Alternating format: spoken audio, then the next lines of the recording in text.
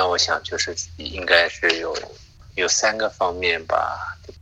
如果能够满足到的时候，那这件事情做的时候就有动力嘛。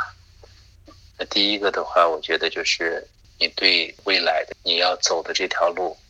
你的期望值，就是你的 goal 是什么？就是说你要达到一个什么样的状态？这个状态呢，就是其实是我们一个调整自己的身心灵的这种平顺的状态。那平顺的话，其实如果人觉得很平顺的这个状态的话，那首先他就对自己的状态要达到的状态和即将走的那个状态，他会有一种满足感。他就是会对那种很期望的，他得达到那种，就是让你觉得我得到了那个东西，我要得到那个东西，而且得到之后会给我带来的这种 benefit 哈，这个就是说他有个满足感的时候，这个就是一个动力。第二个呢，就是说要控制体重啊，或者包括树立自己的一个严格的这个，就是说管理自己的一个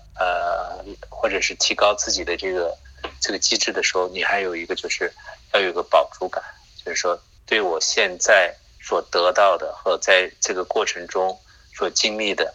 我要知道什么时候是我一个满足和饱足的状态。如果我没有这个满足和饱足状态的时候，我就会不断的去摄取，不断的去得到更多的来达到我这个满足和饱足感。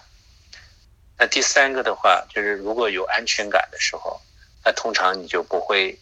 去储存很多的这些东西嘛。如果这3点如果能达到满足的时候，就得到这种3感的都能够得到满足的时候，其实人对于这个身体的这种堆积状况就会减少。因为当你满足的时候，你就会身心愉悦嘛，那是时候身体很通畅。你有饱足感的时候，你就不会过多的去摄取更多的，就是超过你身体的所能承受的，或者是安全感的话，你有一个